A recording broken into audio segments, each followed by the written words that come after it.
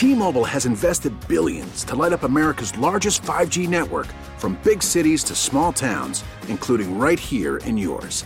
And great coverage is just the beginning. Right now, families and small businesses can save up to 20% versus AT&T and Verizon when they switch. Visit your local T-Mobile store today.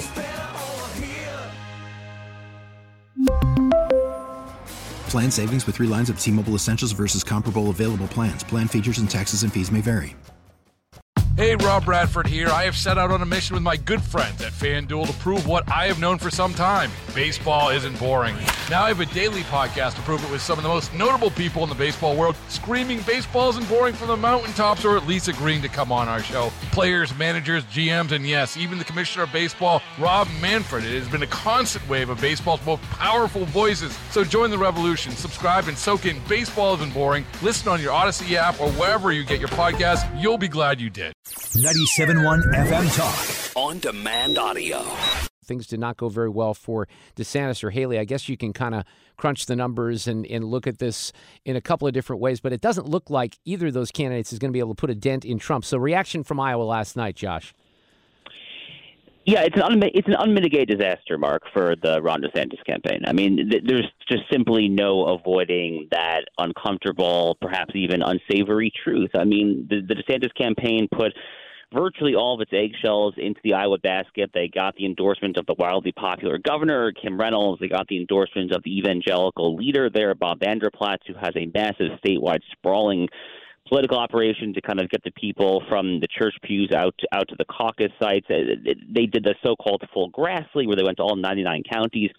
And then to kind of come up in a distant second by around 30 points, barely holding off Nikki Haley, who by all accounts is just a terrible fit for the Iowa electorate. It's just awful. And, you know, it's not even remotely obvious what DeSantis's path forward is.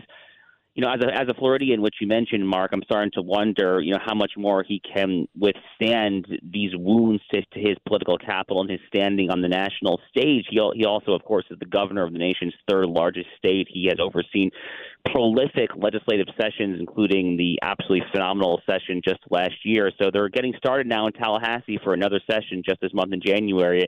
And I think that I'm not alone in thinking, Mark, that's probably time for him to come back home and focus on what's happening here. Well, and the frustrating thing is, I think you're right about that. And you did a little wish list for 2024. And one of the things that topped your list is defeat Joe Biden in November. I said this at the opening of the show. My goal here is, and if it has to be Trump, I guess it has to be Trump. But I think it's pretty important. We always, I guess, maybe hyperbolically say, it's the most important election of our lifetime. But I'd say given the, the framing of all these issues around this election, it is one of the most important elections. So can you still beat Joe Biden with Donald Trump, Josh? That's the real question. The polling looks great on that right now. Biden is just a complete disaster, but they're going to go after him every single month starting now until November. They'll try to do anything they can. You've seen what's happening in the courts. So where does this leave us for the day after Election Day? That's kind of what I'm curious about right now.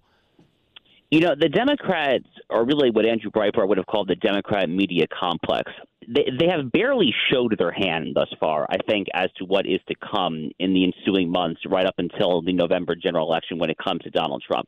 You have 4 federal indictments, 91 criminal counts, all sorts of civil lawsuits. In addition to that, this defamation suit that he's in New York City today with respect to. And then, of course, you have January 6th, which they're never going to let that go. I mean, Donald Trump's opponents will literally never let January 6th go until he dies. So in concrete terms, Mark, what that means is that over the next 10 months or so, right up until Election Day, they're going to start increasingly absolutely carpet bombing the airwaves in cities and suburbs, trying to reach those swing state voters, those suburban moms, everyone they can, just to remind them that the Republican nominee is facing 91 criminal counts and that January 6th happened. And, you know, folks like you and me then can actually look at those counts and explain to the people, oh, you know, this is nonsense, this is that, this is that. But there's going to be such a deluge, there's going to be such a flood of these ads, and I just don't know that the RNC and the Trump campaign have the funds right now, frankly, to fight that fight. That is really what I'm worried about. But I personally, Mark, I mean, my stance on this has been remarkably clear. Yes, I have a strong preference for Ron DeSantis. I live in Florida. He's an amazing governor. But if, and at this point it seems like when Donald Trump is a nominee, I'm all in. I will be all in for him, certainly against Joe Biden. As you said, every 4 years, it seems that the election just gets more and more important as we get further and further away from what this country was supposed to be, what it was founded as. And Republicans simply have to win this November. The stakes, I think, really are quite high.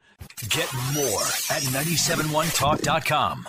Odyssey celebrates Mother's Day, brought to you by T-Mobile. You can count on T-Mobile to help you stay connected on America's largest 5G network.